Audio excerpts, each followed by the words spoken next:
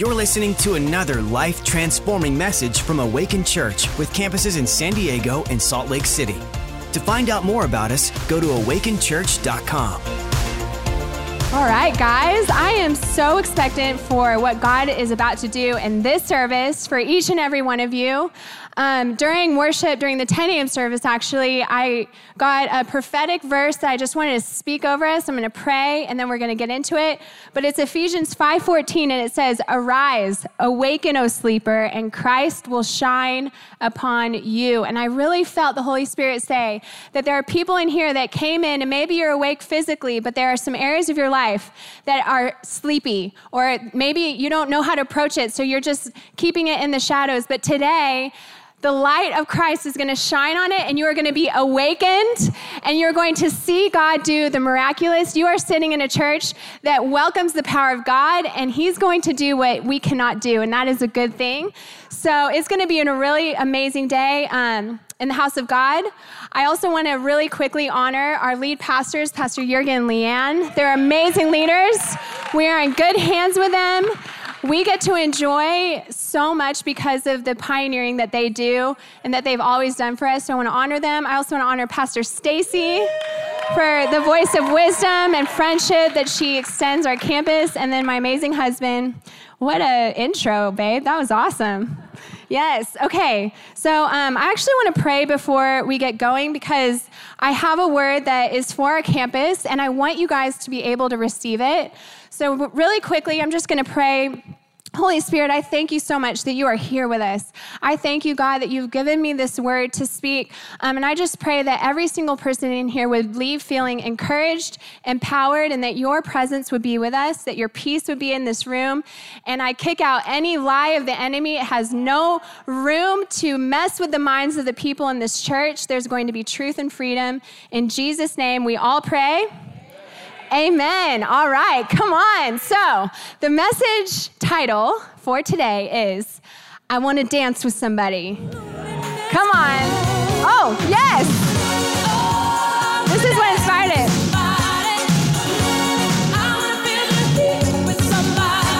All right, yes. Okay, that did inspire my message title. Thank you, media team.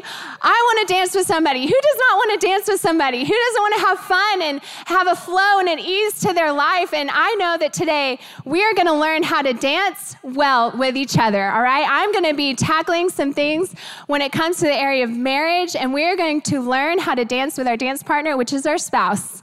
And I'm not going to lie, when Mike and I first met, I was a horrible dance partner. We would go two-stepping. We're from Texas. And so we would go out on Thursday nights, which was the college night, and we would go out two-stepping. And sometimes my husband used to play guitar for a country band. So I would go watch him, and then we would two-step. And the two-step is a very easy dance. It's literally just like 1, 2, 1. All right, that was free, guys. That's the two-step. And so I would go out, and I would be on the dance floor with Mike, and he would be so frustrated and be like, "Woman, let me lead." Because I'd be like trying to wrestle him, like, "No, let's go this way." And it just felt awkward and a little bit tense. And I really feel like the word that God has given me is going to equip, empower, and give life so that you can learn how to dance and have fun on the dance floor of life. And it's going to be amazing. So I want to dance with somebody. I'm going to be tackling 3 different dances that we get to see in marriage, but it's going to get real. It's going to get a little spicy. It's going to be fun. But before I really get into it, I really wanted to lay a good foundation because, first of all, there's no condemnation for those who are in Christ Jesus. And I know that we all walk into the church carrying some things that have stuck to us that maybe are not serving us well. And God really gave me the scripture, Jeremiah 29:11, "For I know the plans I have for you, plans for good and for not disaster, to give you a future and a hope." And it's so beautiful because God put time into the earth. It's something that we experience here on earth so that there can be a separation of our past from our future. And this morning, I want you to leave the past in the past. It is a new day at Awaken Church, Eastlake, and your future is bright. It's filled with hope. It's filled with joy. God wants to do the miraculous in your marriage and in every relationship. And so just turn to your neighbor and say, the past is in the past. Come on. All right. And for those of you guys that maybe are not sitting in here married, maybe you are really going through a very hard season. Maybe you're going through a season where you're getting divorced, or maybe I know that there's some of you that have lost spouses in the past year or so, and I want you to be encouraged and know that God sees you. He sees where you're at. He sees the season that you are walking through, and I want to encourage you with a verse, because wherever Jesus is, there is life in abundance. And if we only look our eyes and point our eyes up to him, just like it says in Colossians 3:2-5, set your minds on the things above. So no matter what you are going through, when you set your mind on the things above, no matter what your relational status is, you will have life and joy and abundance. And I want you to know that the things that I'm talking about, maybe they don't apply to the season that you're in, but God still has a word for you today. Amen? All right, so we're not going to feel shame or condemnation. We're going to set our eyes on Christ, and we're going to see him do the miraculous today. Amen? Awesome. So this message really came from Mike and I having conversations about what we've been noticing, the cries of the men and women during our weekly prayer meetings. If you guys don't know, our men meet every Tuesday morning at 5:30, and the women meet on Thursdays at 7 a.m. and 9 a.m., and we're seeing God move. We're seeing revival happen. And in those prayer meetings, it's a sacred place where we get to come and we get to stand in the gap. And Mike and I started to notice some patterns from men and women's prayer. And so these three dances that I'm going to be talking to you about today come from the heart that Mike and I carry for marriage here at our campus specifically, because it says in Matthew 12:25, where there is a house divided, it cannot stand. The Bible also says where there's unity, it commands a blessing. And so our heart for the marriages at Awaken Eastlake is that there would be so much unity, that there would be no room for division, and we would be able to see God flow the miraculous into every single home, every single household, every single marriage. So that's where this message is coming from, a heart from you guys and what we're seeing and what God is doing in our campus specifically. So we're going to go there. Are you guys good for it? You ready? It's going to get a little spicy in here, but I'm so excited. And I know my heart, too, that the things that I'm going to be sharing with you today are things that I have walked through with Mike. I am not above this word. Honestly, even just doing this, putting together this preach, allowed for Mike and I to have some conversations that allowed more breakthrough. So I'm coming to you with this word in it with you, that God is doing something amazing in the life of our church, specifically in the area of marriage, and we're going to continue to see it outworked, not just for you guys, but for Mike and I as well. And I know that what God has done for me and Mike in our marriage, he will do it for your marriage too, because he doesn't play favorites. His favorites is anyone that believes in him and loves him and allows him to come into their life. So receive this word and know it comes from a place in my heart where we are cheering you on, and we believe it so deeply because everything that I am sharing is a part of my own testimony. So these three dances really come from this root, and I'm just going to throw it out there really quick, and then we are going to get into the three dances, because I continue to see this small little thread of this Catholicism mindset that's attached to the law, where the law does not produce life, it produces death, right? Where there's almost a rebellion when it comes to the area of submission on both sides. And there's vacancies that happen when you rebel against the way that God designed you to function within the roles of marriage. And it produces hurt, it produces shame, it produces complacency. And I am here to bring you the truth of the Word of God so that we can see life flow and order. I almost saw like our marriages in our campus just need a little bit of adjusting. And when we adjust and tweak these things, there's going to be order that can flow and we can receive all that God has for us. So today we're going to ditch the rebellion. We're going to put down our tools of control and shame, and we're going to see God breathe new life. Just like it says in 2 Corinthians 3:6, this is what this scripture says. This is a covenant not of written laws, but of the Spirit. The old written covenant ends in death, but under the new covenant, the Spirit gives life. And that's what the scripture that I want our foundation to be for these 3 areas of marriage. It's built on having a relationship with the Holy Spirit. Does that make sense? Okay, you guys still with me? You ready for the first dance?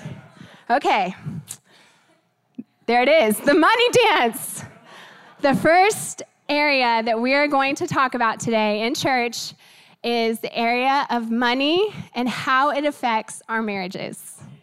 I'm going there, guys. Come along with me. Okay, so before I get into the scripture that I want to really bring to you, I want to shed light on something that I'm noticing a lot when it comes to how husbands and wives relate to each other in the area of money. And I have to just say this and know that it comes from a place of love. But the husband is the one to carry the mantle of provision for his family. Okay? And all that a mantle is it's a covering, it's the responsibility. And I know that every family looks different. Some families, the wife is the one that earns the main income for the family. In other families, the husband earns the main income. In other families, both. And you go through seasons. Like even in Mike and I's marriage, we've gone through seasons where we make different amounts of money. I'm not talking about the numerical bank account number. I'm talking about the headship of the home and how it has to be resting upon the shoulders of the husband. And it's biblical. It's something that husbands, you were created to take territory. You were created to go out and to fight on behalf of your family. You were built as a man to be masculine in the area of provision for your family and to create a covering for your family. And I'm just seeing these really subtle little tendencies within some marriages, and I'm going to share my own testimony in this as well, where the wife, for whatever reason, has taken that mantle, taken that control and that responsibility away from her husband because of fear, because of past hurts, because of seasons where she had to be both the husband and the wife. I know that there's a lot of single mamas in here, or even mamas who have had to walk through a season where they had to be the covering for their entire family. But now you're in a marriage context, and what does that look like? How do I shift roles? How do I let go and release and allow my husband to step into headship over my family? And this is something that is so subtle, but it will do such damage to how God ordained and designed marriage to be, especially in the area of money. So husbands, when you step in and say, I am going to lead this family out of a place of love and protection, it allows your wife to exhale. She can just take a breath, and she can put down her tool of control.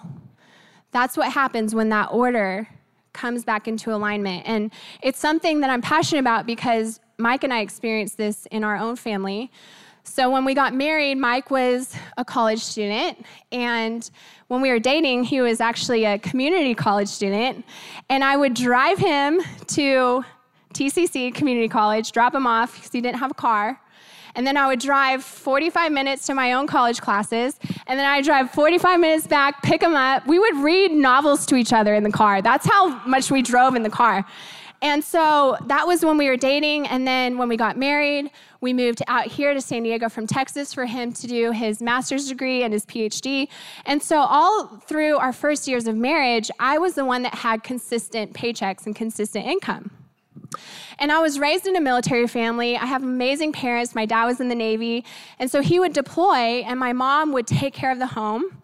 She was amazing at making sure we still had joy. We had everything that we needed. She was a working mom as well.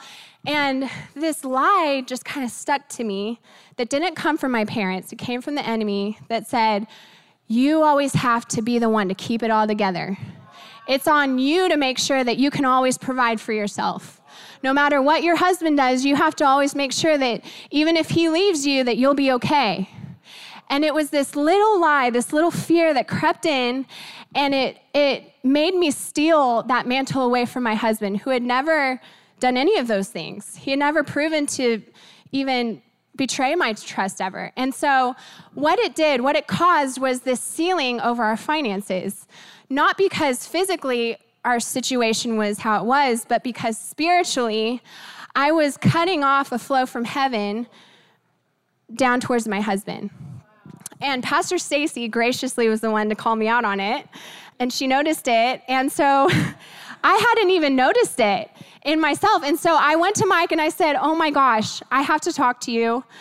And it was hard for me because I'm a little stubborn, a little prideful. I had to swallow my pride.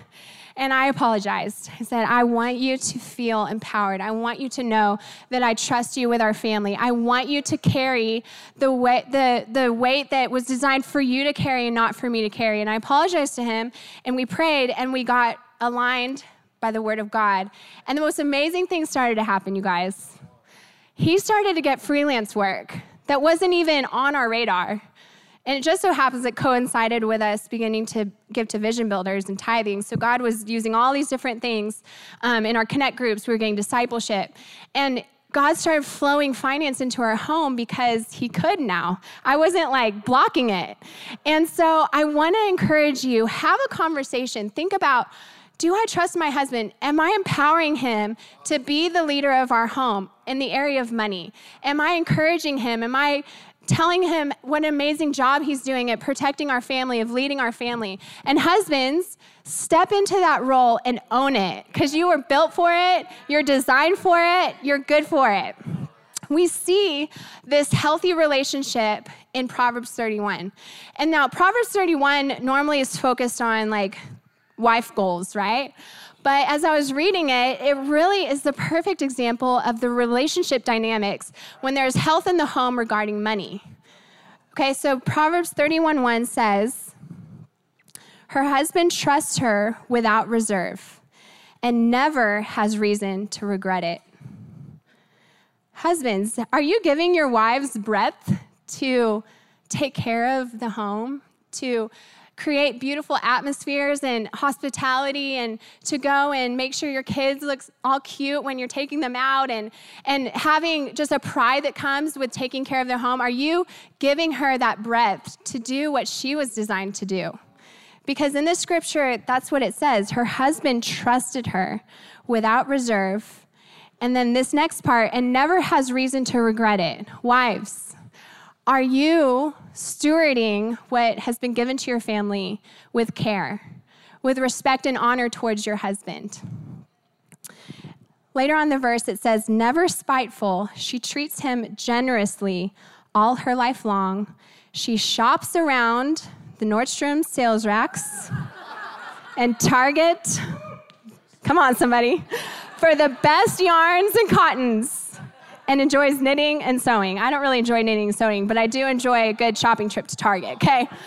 But are you stewarding that well? Is there trust where your spouse can release you and say, yes, make everything beautiful in our life? Because in our home, at least, I'm the one that makes most of those decisions for our family. I'm the one that's buying the clothes and the food and the Target shopping. Okay, can I just say, Target,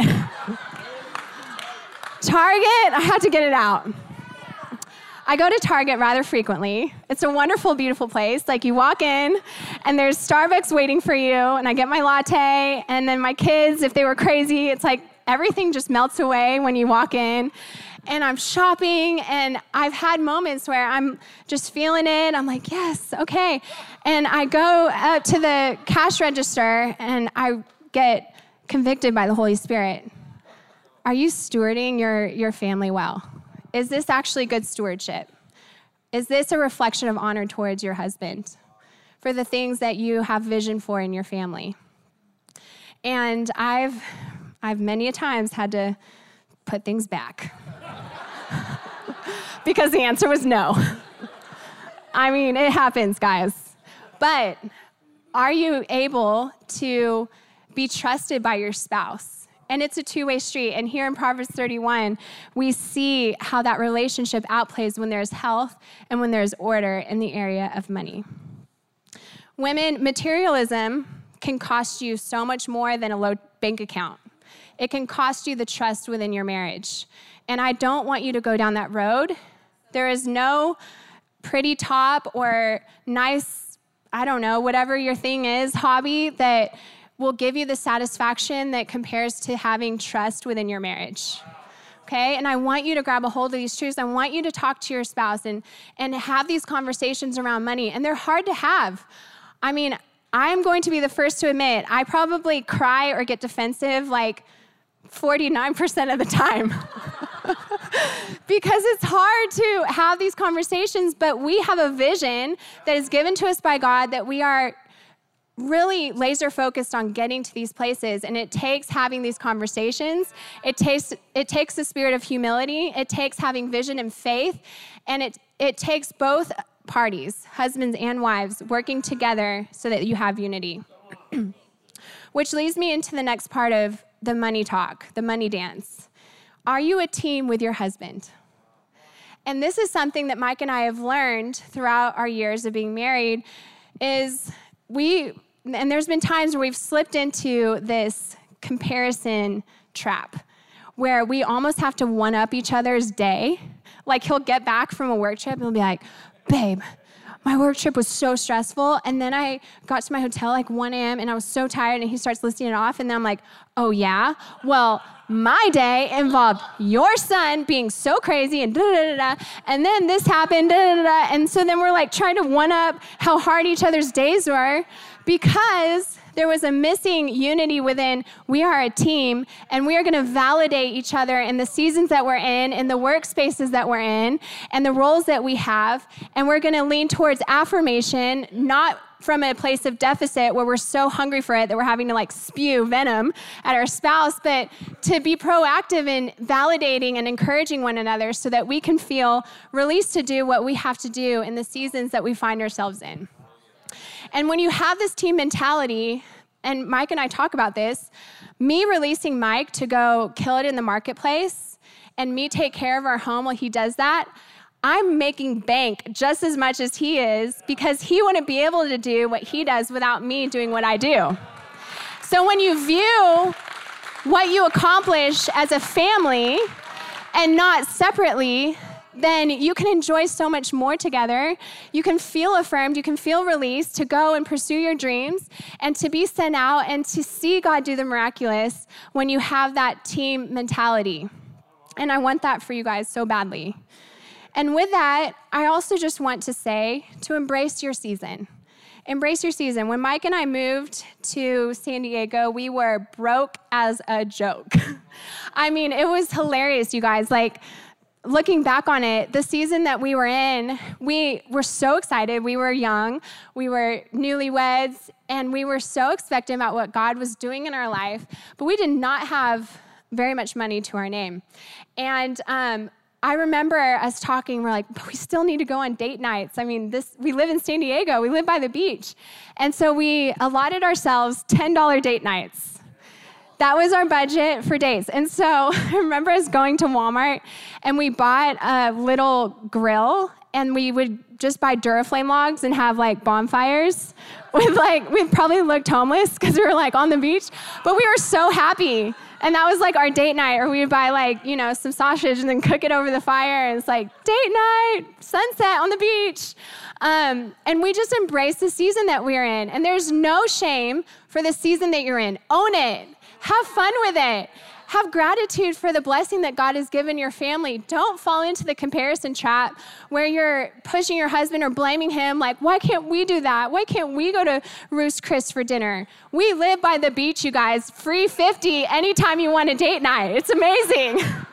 But I just want to encourage you, don't fall into that trap because there's so much joy that comes in whatever season that you find yourself in when you look for it and when you ask God for it. Happiness is attached to feelings. Joy is attached to God. Let him flow joy into your marriage, into your finances, and watch him just elevate you. We are always spiraling upwards. You have found yourself in a house of God that has an anointing for prosperity because we understand the power of generosity. And if you just sit long enough, you will begin to see your life open up in ways that you could not even dream of for yourself. And as you're going through that process, enjoy the ride, enjoy the journey, and enjoy where your family is at and make the most of it. Amen? Okay, I'm not going to labor on that anymore. All right, so that was the first dance. The second dance that we are going to dance into is the prayer dance. I really want to talk to you guys about prayer because it's something that you're hearing more and more from Pastor Mike and myself. We're very passionate about prayer. We know and believe that prayer is what starts revival, it's what sustains revival, and it's what grows revival. And we're seeing it happen, and we're so excited about it. But I want you to understand the power of prayer and making sure you're not abusing prayer and making sure that you're harnessing the power of prayer in your marriage specifically. So when you pray for your husband, you should be, or your wife, you should be leveraging oneness, okay? Leveraging oneness. Oneness means that you have the most authority and you can access the greatest amount of breakthrough, not just for yourself, but for your spouse through prayer. 1 Peter 3:7 says this, in the new life of God's grace, you're equals. You are equals. Treat your wives then, this is addressed to the husbands, as equals so that your prayers don't run aground. Yikes. So what the scripture is saying, that you can pray and it's not effective. Wait, I thought the prayers of the righteous were powerful and effective. And this scripture is saying that they can run aground? That seems to be conflicting. It's because of this truth. If you are subluxated in the spiritual when it comes to how you view your wife, and if you are using prayer to manipulate or to abuse, then God will turn a deaf ear to it because it's not in alignment with the Word of God. You have to know that you are created equal with your spouse in the spiritual. Okay, and so what that looks like is when you're praying for your spouse, there's a oneness there and you can leverage it. You can leverage it to see God do the miraculous because in God's eyes, you are one. And then you add God in. It says in Ecclesiastes 4:12, though one may be overpowered, two can defend themselves. A cord of 3 strands is not easily broken. So what the scripture is saying is, yes, there's power when you get married, but when you add in the Holy Spirit, when you add in God, nothing can break you down easily. When that offense comes in, when that hurt happens, when you see something that's like a mountain that you're facing together, it says, and I think it's interesting how the verse says two can defend themselves. So maybe without God, if you've shoved God out of your marriage, you can stay in the defense, but how tiring is that? To constantly be just defending everything and pushing everything back and holding it. When you bring God in, there's this breath that you can take because he's the one that fights our battles for us. He's the one that brings miracles down from heaven. He's the one, the way maker, you know what I mean? So when you allow God to be in your marriage, you transition from the defense into the offense. And you can yield your sword. You can use the word of God to pray and see God do the miraculous. So when you have that as your foundation for understanding what prayer is in the context of marriage, then you can actually start praying powerful prayers that are effective. It says in Proverbs 18:20-21, from the fruit of their mouth, a person's stomach is filled. With the harvest of their lips, they are satisfied. So words satisfy the mind just as much as fruit satisfies the stomach. So what this scripture is saying, that your words hold either life or death, either nourishment or malnourishment. And it's up to you to decide how to use your words to speak life over your marriage or to speak death over your marriage, to speak life over your relationships, or to pull down your spouse. And unfortunately, sometimes it can sneak into our prayer life where prayer becomes a tool of manipulation instead of breakthrough. Did you know that prayer is used to unlock, heal, and protect your spouse? And it's easy when you're flustered or when you're frustrated. And in my house, this is what it looks like. I'm inviting you into Katy's prayer closet. Okay, I'm going in a prayer closet. God, I'm so mad at Mike. Oh my gosh, he did this to me and I feel so offended and he was wrong. I know that you're gonna school him. I know that you're gonna put him in his place. I know, go do that right now, God. And then this is God's response. It's your fault. It's your heart. Look at your own heart, Katy. Get your own heart right. Can't you see that you are acting out of a place of fear? And then you projected this onto your husband. It's where you receive wisdom and you're able to see perspective that comes so that you can't damage what God has given you to protect. And I have been there, you guys, where I have used prayer because I was fearful for the direction that my family was heading or the direction that our marriage was heading. And I would use the word of God to manipulate and not to heal. This holds every answer you will ever need to anything that you face in life. Anything that you face in life, the word of God has power. It has breakthrough. When you speak these words, it creates life, just like that scripture says in Proverbs. And I want to encourage you, if you don't read your Bible, and I'm not talking about like verse of the day on the Bible app, okay? That doesn't count. All right? We're getting mature in here. We are going to learn how to eat the bread of life, the word of God. And if you haven't learned, yeah, come on. This is how we see marriages restored. This is how we see sons and daughters returning into the house of God. This is how we see job offers come out of nowhere with salaries bigger than what you could ever expect. And when you learn how to read and be a part of what God is doing in our city through reading the Word of God, you will be so strong and you will have wisdom and you will have relationship to go into anything that you're facing and fight from a place of victory. So if you don't know how to read the Bible, it's okay, but don't just use it as an excuse. Learn. I use Google a lot. I will Google Bible verses on fear if I'm feeling really fearful. And then I will take the scriptures and then I will go to my actual Bible and I will look up the actual scripture and then I will get context around that scripture and then I'll insert my husband's name into that scripture and I will prophesy using scripture, and that is how you see breakthrough come about. This is how we are going to see a city change. This is how you're going to see your marriage that you thought was hopeless come to life again. It's when we apply the word of God and we see what God will do, because he is the one that heals and restores, and he is inviting us into that, which is so amazing. Okay, I think I've labored enough on that. You guys feeling good about that? Are you just so excited to wake up in the morning and read your Bible and pray? Okay, good. Then I've done my job. Funny story. So before I learned about how to properly use the word of God to fight for my marriage, I would literally look up verses that were like zingers, you know, like husbands, love your wives like Christ loved the church. And I would just like casually set it on our breakfast table. And then Mike would wake up and be like, oh, good morning. Why don't you just sit there? I'll get you some coffee. Oh, wow, this is interesting. Look at the scripture. Why don't you just read that for a second while I get your coffee? Yeah, don't do that, okay? That will just push your husband away from wanting to read the word of God, which is what happened in our home.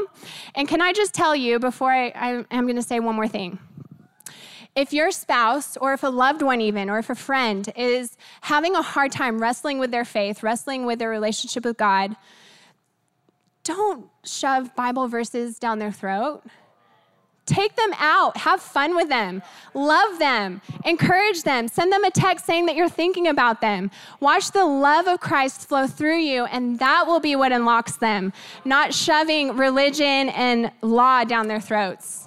And I fell into that trap, and it took me a bit to climb myself out of that hole. And I'm so thankful that I was a part of a family of God and a church that helped disciple me into how it looks to be a healthy wife. All right? And so it applies to every area of relationship. Use this to fight your battles in the spiritual, but then outwork it through love and relationship and fun and joy. Okay? All right, awesome. So the last dance that we are going to go into is the intimacy dance. Intimacy. Some people are like, oh, goodness, intimacy. Okay, what is she about to say? I am so passionate about talking about this because I have been there where intimacy was a struggle. And I'm not just talking about physical intimacy, I'm talking about emotional intimacy. And I've been in situations where I'm hearing the cries of the wives and the husbands, wanting that breakthrough, but not truly understanding how to actually get it. And something that Mike and I did when we were in premarital, actually, is we made a promise to each other that we were going to be a safe place for one another. And so what that looks like is when we're out in public or when we're not with each other, we are going to cover our husband and our wife. So we never talk badly. we never overshare about things that we're going through with other people. We are for each other, and we can trust that our name is going to be honored when we're with each other and when we're not. Emotional intimacy is the foundation for physical intimacy, and trust is the key that unlocks that emotional intimacy. I remember this one time Mike and I were newlyweds, and I messed up. I uncovered him in front of some friends and colleagues, and I could tell his face just went white, and I knew I had messed up. And we were driving home, and he looked over and he was like, "Why did you say that, Katie? Like, I thought we made a promise to each other." And I was like, "You're right, I'm so sorry." And I'll never forget that night because it's the last time I did it. It impacted me so much that I could bring destruction and tear down his ego and uncover him and hurt his masculinity so quickly with my words. And it terrified me, and I apologized to him. And from that moment on, we've built slowly and steadily a foundation of emotional intimacy. And what this looks like is when your spouse lets his or her walls down, it is not the time for you to be 10% crazy, okay? It is a time where you're gonna lean in and you're gonna listen and you're gonna extend care and encouragement, and you're gonna be a safe place. And husbands need a safe place just as much as wives need a safe place. And when you work on this intimacy, this emotional intimacy, then you can start to really feel unified, and you can step out and you can start to see things happen in your marriage. It's amazing. I'm passionate about this because I also see insecurities sometimes come in to a husband or a spouse, and you have to ask yourself the hard question. If you have a spouse that's insecure, why is that? Because your marriage, husbands, wives, it doesn't matter when you get married how insecure your wife is. The longer she's married to you, the more secure she should be. The more secure she should be. Wives, when you marry your husband, he should become more empowered, more ready to go out and be released. And I have to ask the hard question, if you have an insecure spouse, how much of that is on you? Because I know in my relationship, it directly correlates to me, the confidence that Mike shows when we're out in public. But it's built at home with emotional intimacy. And that leads to wonderful physical intimacy. And now, nowhere in the Bible does it talk about how many times you should have sex. Nowhere. You won't find it. It talks about behavior, and it talks about environment. And I know that there's seasons, like when you have kids, where it's not so much about the quantity, but the quality, right? You know what I'm talking about. But I have to ask you guys, if I'm not hungry, should my whole family go without food?